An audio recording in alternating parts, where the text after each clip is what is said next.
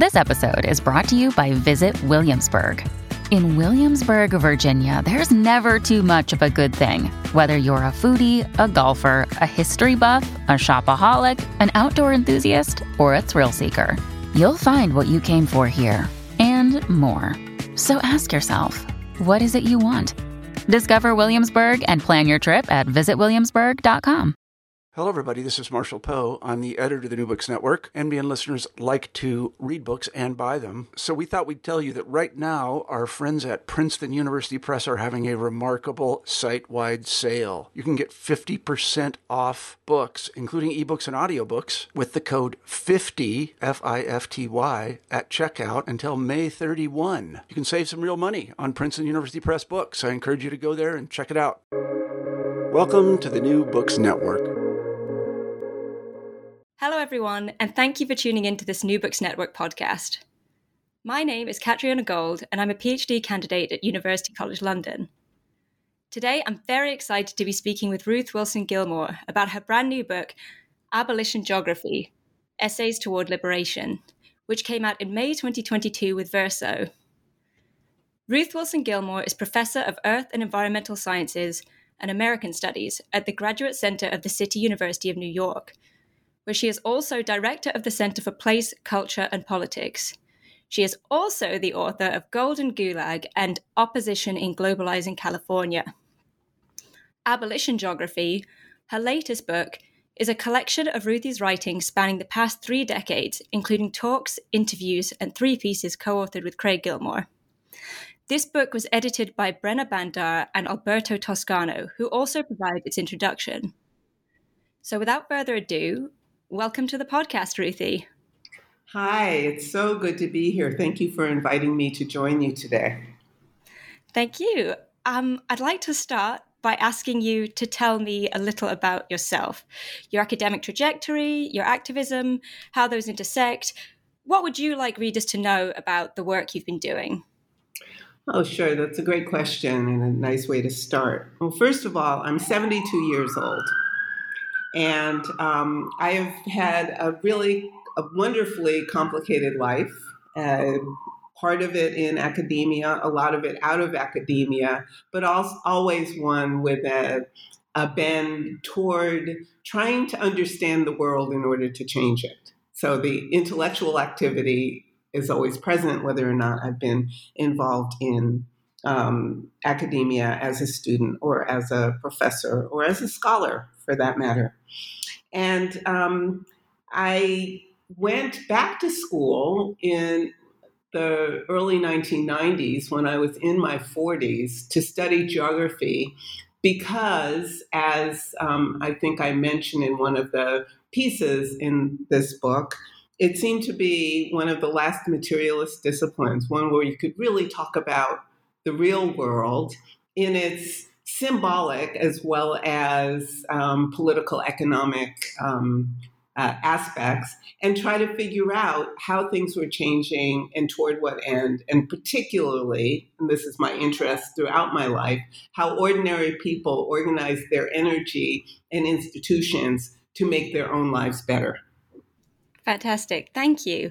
Well, tell me a bit then about how this book came into being, because it spans 3 decades, right? And it's a huge amount of writing. It's a big book with lots of fascinating insights in. Could you tell me a little bit about the writing featured in the book? Is it all previously unpublished? Does it have a unifying theme? What do you talk about in the book? Well, most of it was published before, almost every single bit, other than the introduction that Alberto and Brenna wrote, was published somewhere in the past. I started writing the oldest pieces in the book in the late 80s and early 1990s as I, along with so many people around the world, were trying to figure out, in the context of the dissolution of the Soviet Union, the structural adjustment programs that were renewing the impoverishment of the formerly colonial world, the rise of the forces of organized violence in the overdeveloped world, especially as perceivable in police and prisons.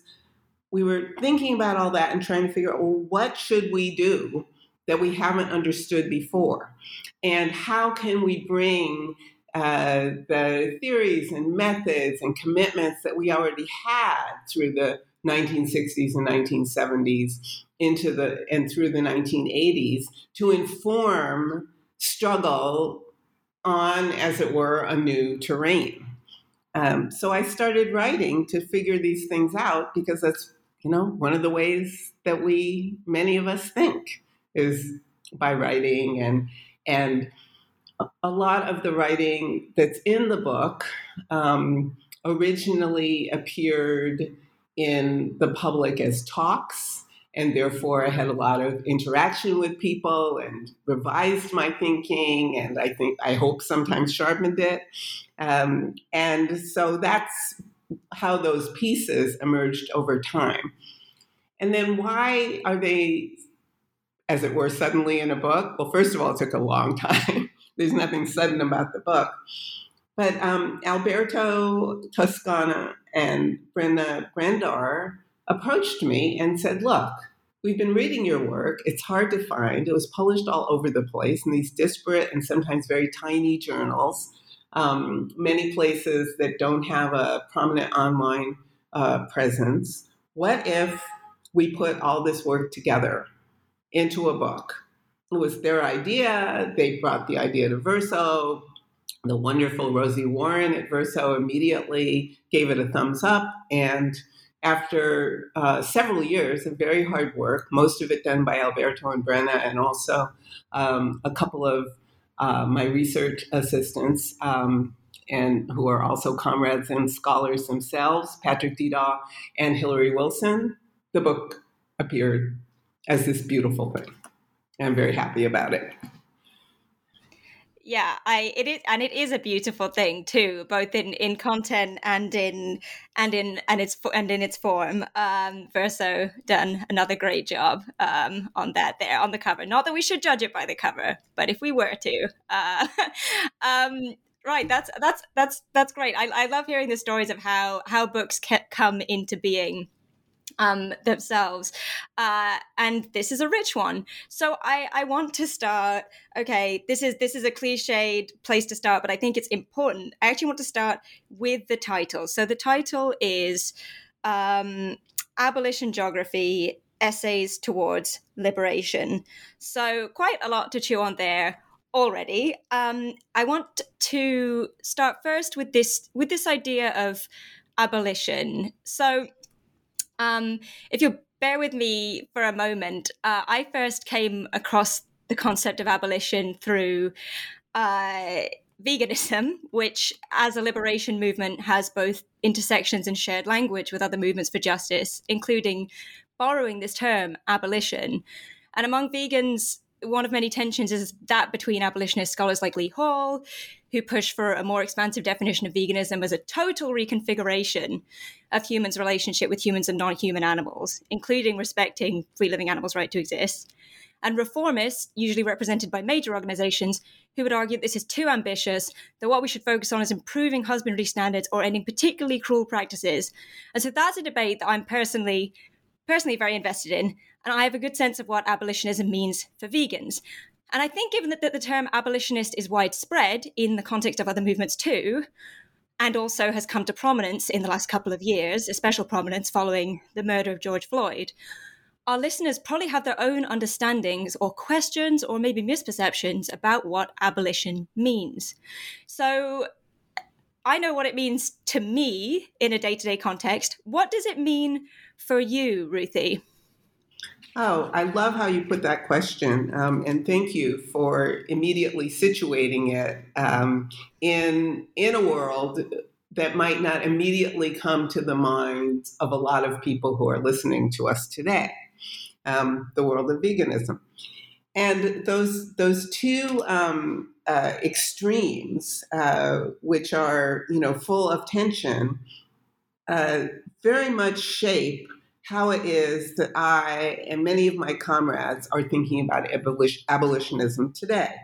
And that is to think in terms of, and through the energies and processes of, thorough reconfiguration, not just slight improvements.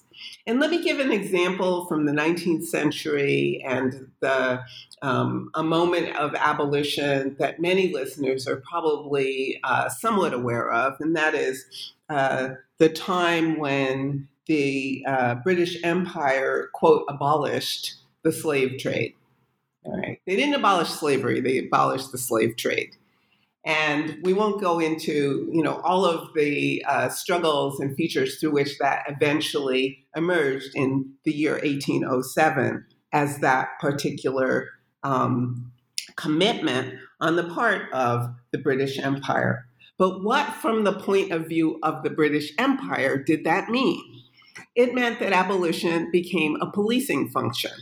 And so the British Empire sent out its fast and well-armed ships to ply the South Atlantic, to interrupt ships that were carrying captives from West and West Central Africa to the Americas to labor in plantations and cities and mines and factories and all of the places where enslaved people labored.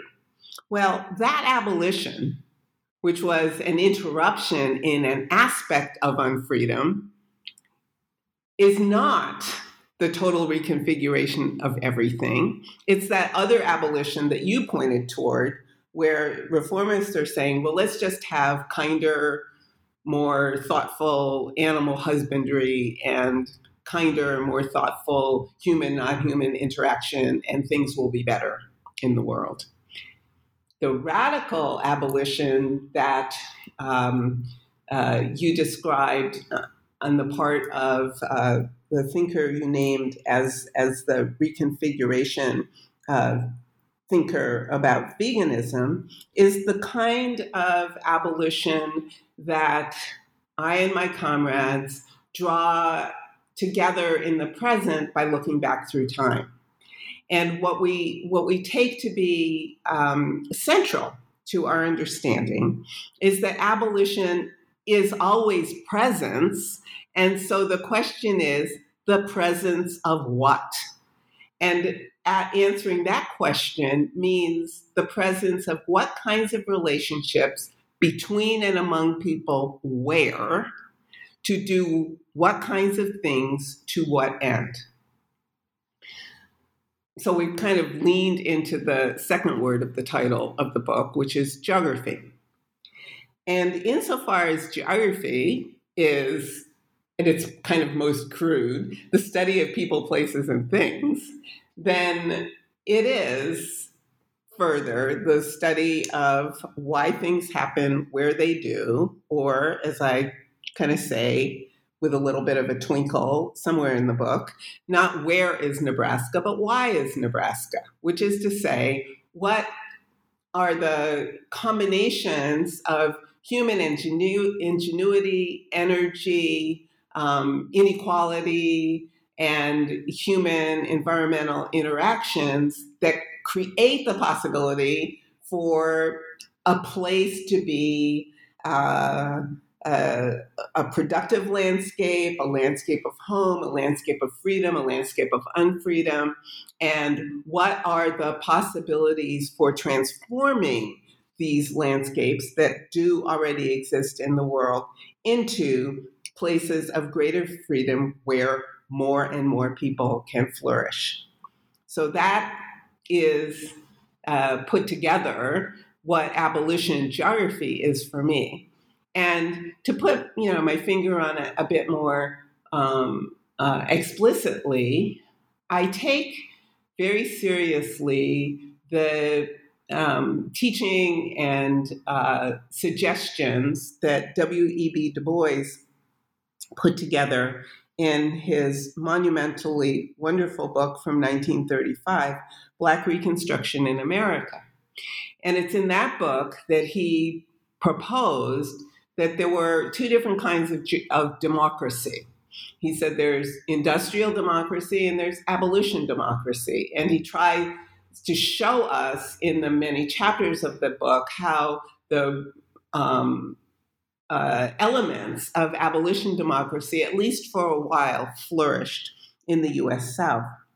And I and many other scholars have looked around the world to see other examples of abolition democracy flourishing. So Angela Davis wrote a book or put together a book of her lectures on this topic. Christina Heatherton has a new book coming out in the fall that lifts up the kind of what she calls the Abolitionist International of the 19th century, that gives us some insights into radicalism of the 20th century.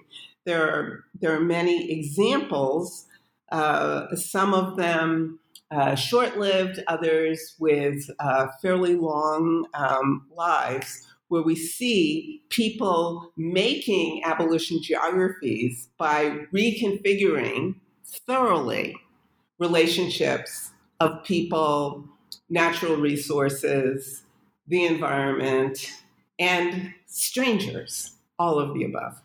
Right. So thorough reconfiguration would be, if we had to summarize, that would be what this means, right? And I mean, I wonder if we could talk a little bit more about the sort of specifically geographical insights and approaches you take, because I think it's really interesting that you are flying the flag as well for geography, as problematic a history as that discipline also has. But I think it's interesting, especially because geography is a somewhat beleaguered discipline in the US. The loss of geography departments and its sort of marginalization, or people don't really understand it. People do think that geography is, as you say, at the start of the fourth essay here, scholar activists in the mix. You were asked by a former student when you started your PhD, why would you go and study, with the political interest you have, why would you be going to study where is Nebraska? As you say, the question is not where is Nebraska, but why? Why is Nebraska? And so, I mean, yeah, how do geographers try, or how have geographers have tried to get at these questions? And yeah, how do you find being a geographer, making those interventions and engaging with sort of other scholars? Do you find there is an understanding of the contribution that geography brings, or is that something you have to keep hammering home? And I'd also be interested within and outside geography. You mentioned Du Bois. I'm also wondering who else's work has been influential, in shaping your thinking. Mm-hmm. Well, it's very interesting that that you raise the fact that geography as a discipline in the United States has been very beleaguered, and indeed it has. Many geography departments closed between the latter part of the 1930s and the early part of the 1950s. And some of them were replaced by what came to be known as area studies, and others just were absorbed into planning or economics or history or anthropology or sociology, for that matter. They just went. And of course, part of the reason for that beleaguered state was that a good deal of late 19th and early 20th century geography, like a good deal of other leading social science, and I'd say across the board disciplines in higher education in the English-speaking world, as well as beyond, had taken up the work of justifying inequality between and among peoples, between and among nations, between and among the colonizer and the colonized, between and among the free and the unfree. They were working very hard to make all of that seem natural, necessary, and inevitable. And where geography went a bridge too far was to embrace many of the principles and practices, heinous, of eugenics that were also extremely formative for Nazi thought. Now, Nazis did not have to look to geographers to develop many of the insights and practices that they put into action during the rise and then decline of what Mark Mazar calls Hitler's empire. And certainly plenty of people have showed that the colonial experience of many, not only those who were colonized by Germany, but those who were colonized by many of the imperial powers of the North Atlantic, certainly had exercised a lot of the forms of and policies that materialized as the Nazi war against so many people in the world. Geography fell, but some of the underlying principles in geography, which is true of any discipline, remained useful. And they were useful in that they enable people to think very specifically and diligently about the, I keep repeating this and I will repeat it more as we talk, but the relationships between humans and the environment,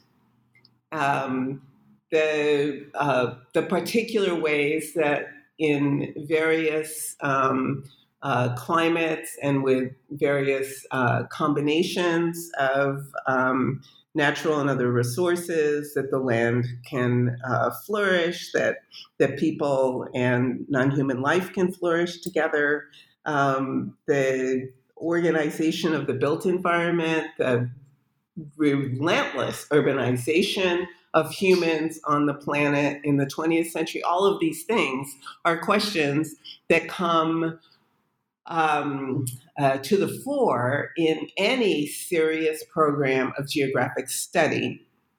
And in fact, maybe I'll pause here to remind listeners that that word geography is geo, world, graphy, right. So it's not only right about the world, but it's also how we humans, in relation to all of these forces that are not human, organize and reorganize the planet. So it's how the world is written rather than who writes about the world that matters. Right, absolutely. And I mean, it's also so clear from when reading your work. I suppose, I'm asking you to explain here for the benefit of our listeners. Of course, our listeners should read the work too, and it will become apparent how geographical analysis is sort of a cornerstone of your thinking and the sorts of scholarship which inform it. I think there's I think the fifth essay in this book, Race and Globalization, has a sort of is a really excellent, I think, introduction to a lot of the ways in which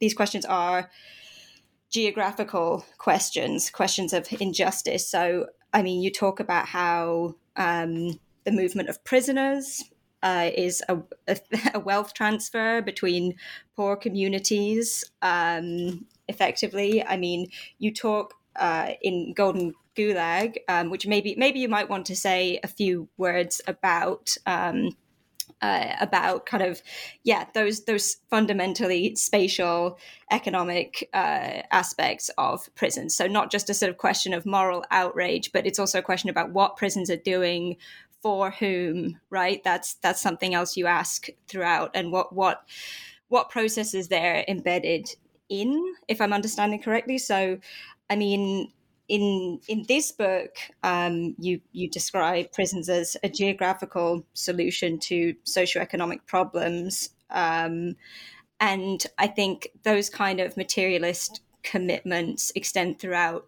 your work. So I don't know if you'd like to talk about some of that earlier work, perhaps.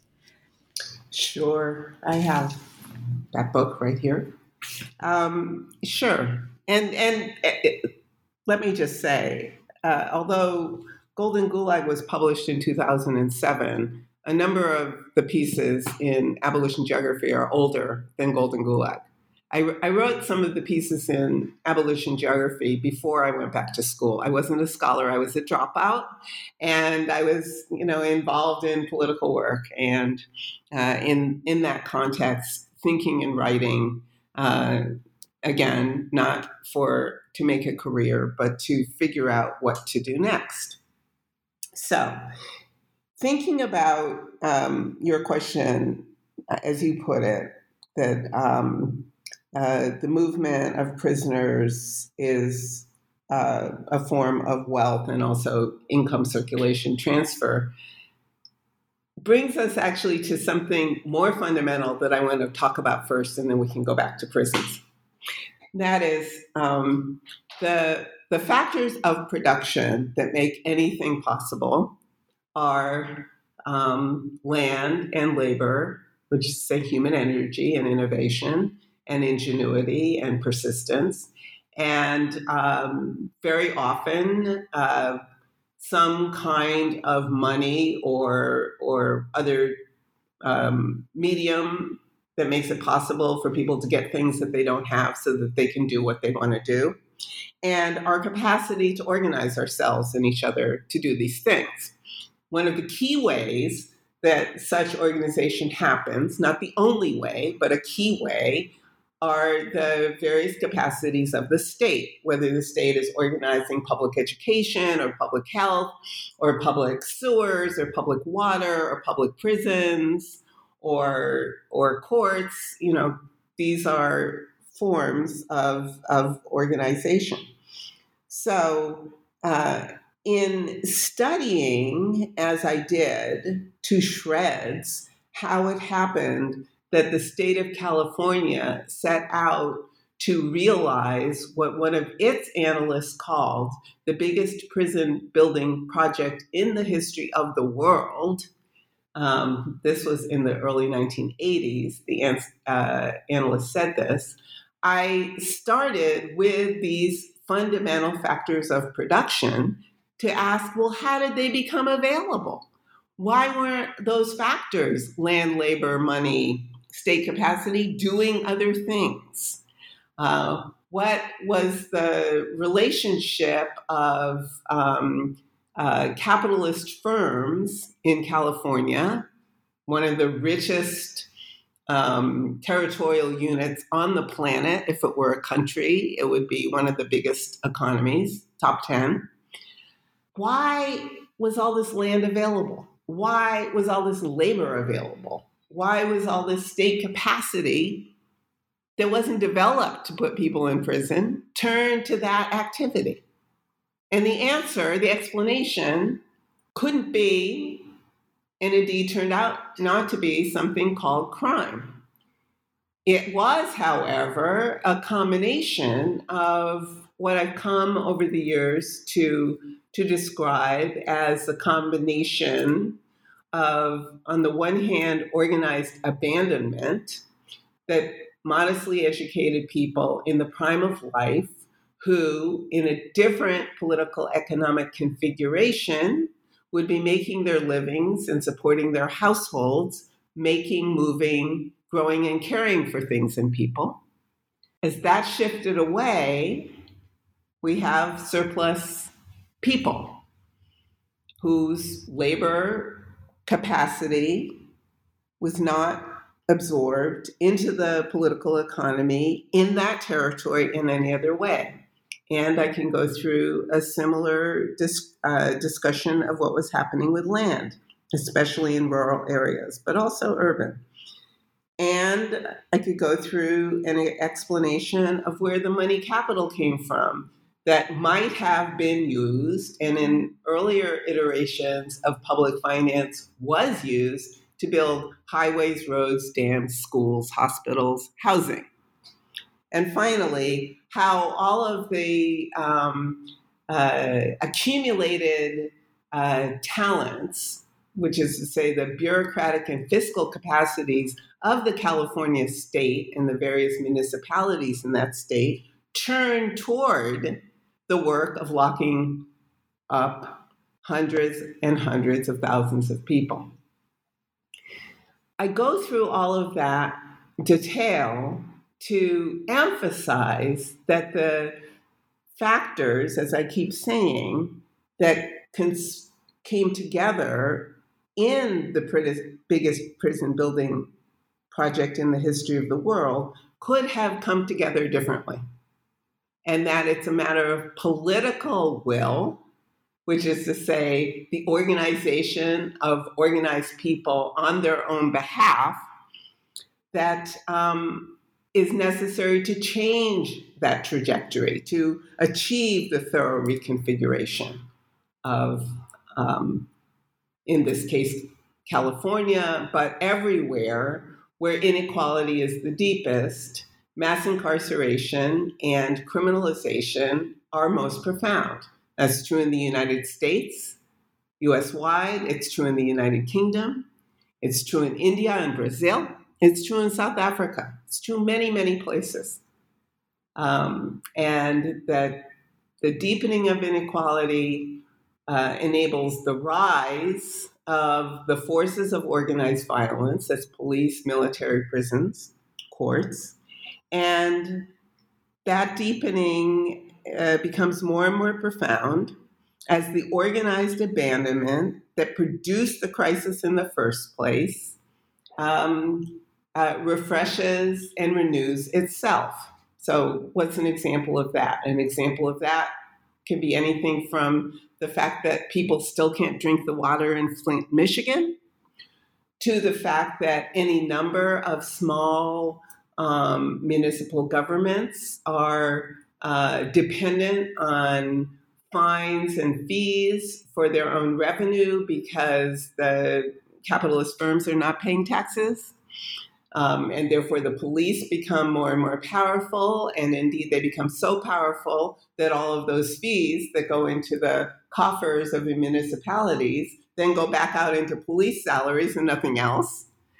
So, we can look at how everyday life has been so remarkably distorted over the last 40 years, such that young people, I guess people your age, can't even imagine things being different because this is what normal had become. But it isn't natural. It's not inevitable, and it's not necessary.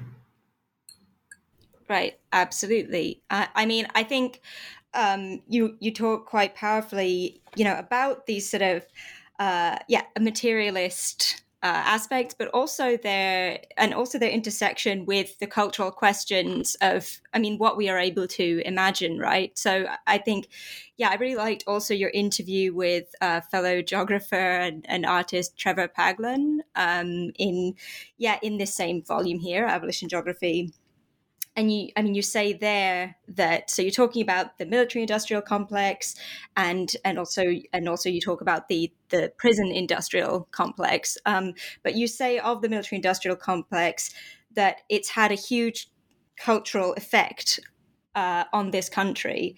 So you say that one of the key cultural effects of the military-industrial complex has been to constantly refresh, renew, and reinvigorate the cultural violence that holds this country, that is the US, together, and that people essentially have a permanent warfare mentality, assuming that their neighbor is threatening them, that they should harm them if they come over the fence, and talk about that almost as human nature. And you assert that that's not human nature, that's American culture.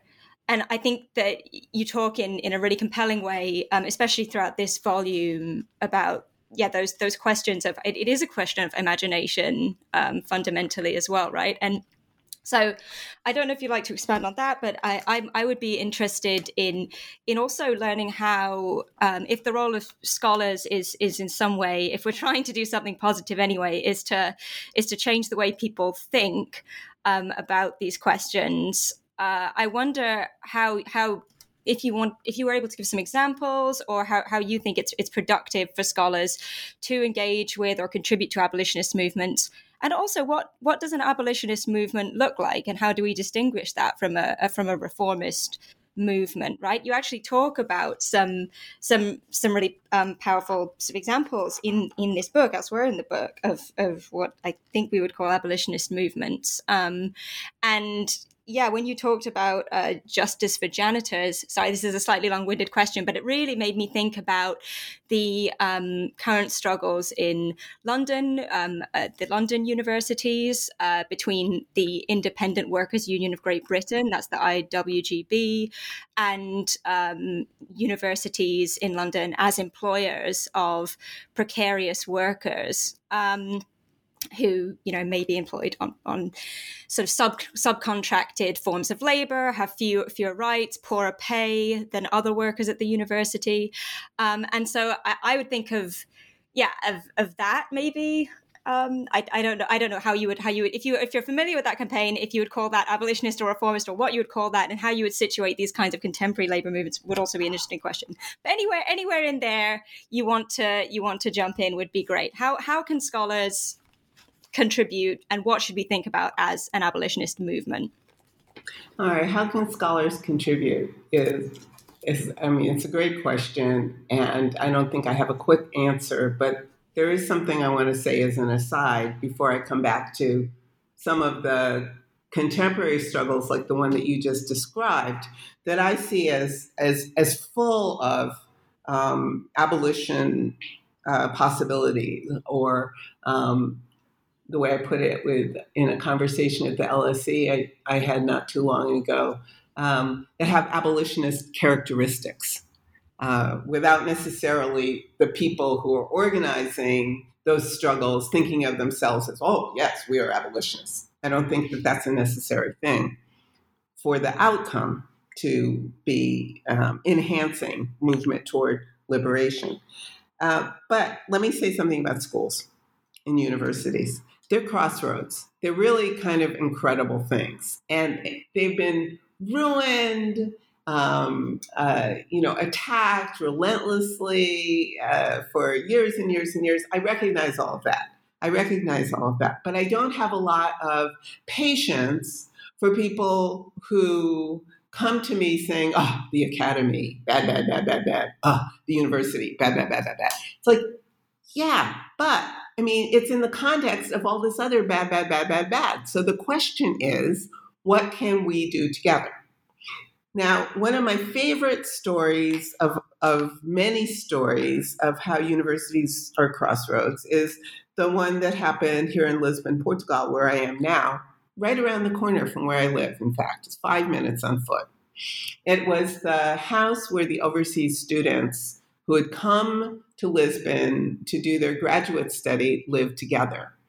Under the dictatorship, under the Salazar dictatorship, when Salazar had unilaterally declared that the colonies were not colonies anymore, they were just overseas provinces, and therefore Portugal was not a colonial power, the dictatorship, the Portuguese government, worked very hard to identify and train up a comprador bourgeoisie everywhere that Portugal had a colonial presence, right? And that was true also for the British Empire, the French Empire. All the empires did that. They all did it. They all trained up local bourgeoisies for a couple of reasons. One was to have somebody, on the ground whose relatively elite status might make them more, as it were, loyal to the colonial power and less so to the colonized. And also because it was pretty clear from the early part of the 20th century that the costs of colonialism were going to become prohibitive, and therefore the goal should be to establish relations in the colonies such that when independence happened, there would still be a political and economic circulation of money, resources, talent, and so forth. All right, so that's all background for our audience to understand that when Amilcar Cabral and Agostinho Neto and other people who wound up being among the leadership of the anti-colonial movements in places like Cabo Verde, Guinea-Bissau, Angola, Mozambique, and elsewhere, came to Lisbon for their graduate work, they were brought here to be the comprador bourgeoisie. They were compelled to live with each other because of segregation. They got to know each other, and it was one of the ways that they built their revolutionary consciousness, right? It's one of the ways they did it. So they lived around the corner, they had clandestine study groups, and when they were ready to continue with revolutionary organizing that they had already started on, they slipped out of Portugal and went on and eventually commenced the wars that led to liberation. In the context of what they did, it wasn't merely the fact that they managed to meet at a crossroads that mattered. It also was important that people spent a lot of time, not because they were academics, but because understanding how change happens matters, that they figured out, for example, an entire very elaborated education system for example, the peoples of Guinea-Bissau, 99% of whom were not literate at the time that revolution started. And the education program that arose in the context of that revolution is best known to most listeners of our conversation today as Pedagogy of the Oppressed, that Paulo Freire is most strongly associated with. Freire went to the revolution in Guinea-Bissau and learned a lot of what he then, has helped to make a popular movement around Latin America and the world. So all of these are examples of what's possible if we take seriously the not only that universities are crossroads, but that we can bring together a lot of thinking and ideas and interactions that might not otherwise happen. That's all. It just might not otherwise happen. It's a modest thing, but it's also true. And I want to say one other thing about Cabral. Not uniquely, but notably, Cabral was kind of in the margin of being a geographer. He was an agronomist. And agronomists, like geographers in general, are people who are compelled to understand the relationships of people and the places where they live in order to figure out how to reconfigure those places to make them flourish. And it's kind of well known that many agronomists in the decolonizing world became leaders in part because they understood a lot of things and could share that understanding with people, not because they were sort of naturally the bosses. Right, which I suppose, optimistically, maybe we could say is as that's adjacent to geography. That could be, or perhaps is something we should aspire to as geographers is to use that actual in-depth understanding we have or should have of what we study to convey the stakes and explain the dynamics to people. As well as, of course, supporting liberation movements or abolitionist-oriented movements as and when we encounter them, right? I know that you're continuing in this vein of educating other scholars and the public in your work. I wonder if you could talk a little bit about what you're working on now, what's next for you, or what can we expect to see from you? Sure. I had a note to myself here. Yes. What's next? The book that I'm madly finishing up now that will come out in October is called Change Everything, which is another way of saying thorough reconfiguration. And it's a collection actually of lectures that I gave in a variety of contexts that kind of arose generally because of some kind of crisis and then turned into a way of thinking about the world and the various strands that you and I have been discussing in our conversation today. And what I find the most exciting about thinking these things through is thinking about how many different currently active organizations of completely different types are doing work that, from my perspective, seems to be trending toward abolition in the radical sense, the thorough reconfiguration sense. So I'll give you some examples. One is the MST, the landless workers movement in Brazil, that's just celebrated, I think it's 38th year. And the MST has arose in the rural context of Brazil, mainly working with, as its name tells us, landless workers to figure out how to take control of, which is to say occupy, lands in order to create the conditions for stable and secure communities. So the MST in rural areas does a lot of agricultural work. There's schools, there are villages, there's everything. And currently, it is the biggest producer of organic rice in Latin America. And the rice is sold at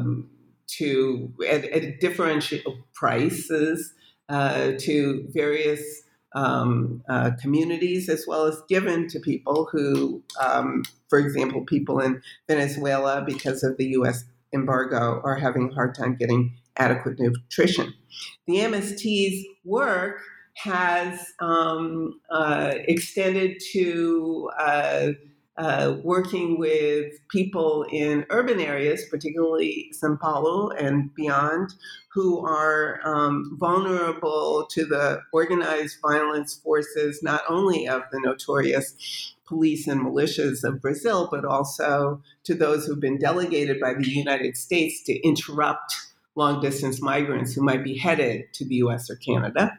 And so they've been doing work in creating systems of shelter and safety for long-distance migrants coming through, and working to combine the energies and capacities of people moving through with people who are living in precarious situations in urban Brazil. The MST famously, or should be famous, has done a lot of work, kind of outreach work, wherever they're called, to go places like South Africa, where self-organized communities who are part of the Abolition movement, for example, Kana in Durban have worked with MST to figure out how to make the soils of the self-built community where they are flourish. MST sends people to Indonesia and to places that are trying to convert away from things like palm oil to sustainable and eatable kinds of agriculture locally. I also work with a completely different kind of organization, National Nurses United, many of whom are themselves long-distance migrants in the United States who, in the pandemic, could see very clearly so many of the contradictions of the current moment in their everyday lives. So one, long-distance migrants, or many of their colleagues are long-distance migrants. Two, they're struggling to have adequate staffing, equipment, personal protection equipment, and support in the localities where they're working. And in those contexts, they have had to organize their local unions, but what are they fighting against? They're fighting against a global behemoth that owns so many of the hospitals. So the global, local, internationalism are all very apparent, in the face of the pandemic and the sorts of devastation that the pandemic has moved through communities. So the nurses have put together really remarkable agreements in their annual conferences, resolutions that demand reductions in policing and prison expenditures and demand free healthcare for all. So that's another example. I could move on and at less length talk about the state of Kerala in southwest India that because it's had for years a development plan that is not tied to the urgency for growth, which is what is wrong with capitalism, developed its own capacity to produce oxygen, which has been very important during the pandemic, and that oxygen has been available to people regardless if they're citizens of the state of Kerala. They can be anywhere nearby. There are many, many other examples that I could give you. So these are things that I've been thinking about a lot, people I've been talking with. I have learned over the years from the folks I've mentioned, but also people like Sonia Voss Borges, who wrote an amazing book about the PAIGC liberation education struggle that I talked about when I talked about Cabral, Maitri Prasad, who is an economist from Kerala, the Patnaiks, Stuart Hall, Walter Rodney looms large in my imagination at all times, as does Claudia Jones. I mean, there are just so many people whose work has mattered to how I go about thinking about things.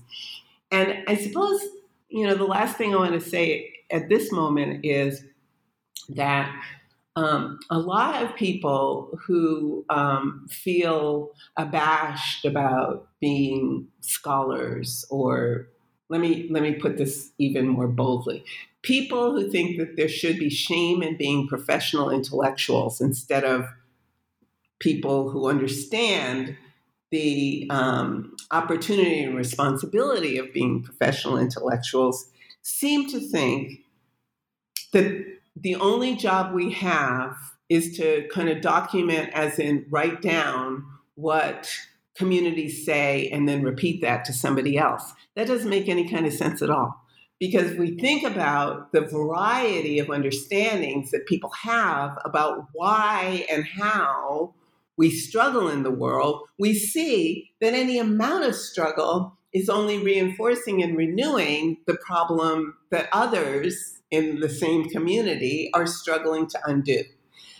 So our work, professional intellectuals, whether we're academics or writers or street corner preachers, our work is to make the contradictions apparent so people can start to see how the patterns that seem to completely cage us might, if we just turn our attention slightly differently, become patterns that we can use to undo the caging that we rail against and that many people think abolition at the end of the day is only about. Right. Absolutely. And that's a great place for us to end. It's been wonderful talking with you today, Ruthie. Thank you so much for coming on the show. And thank you everyone else for tuning in today.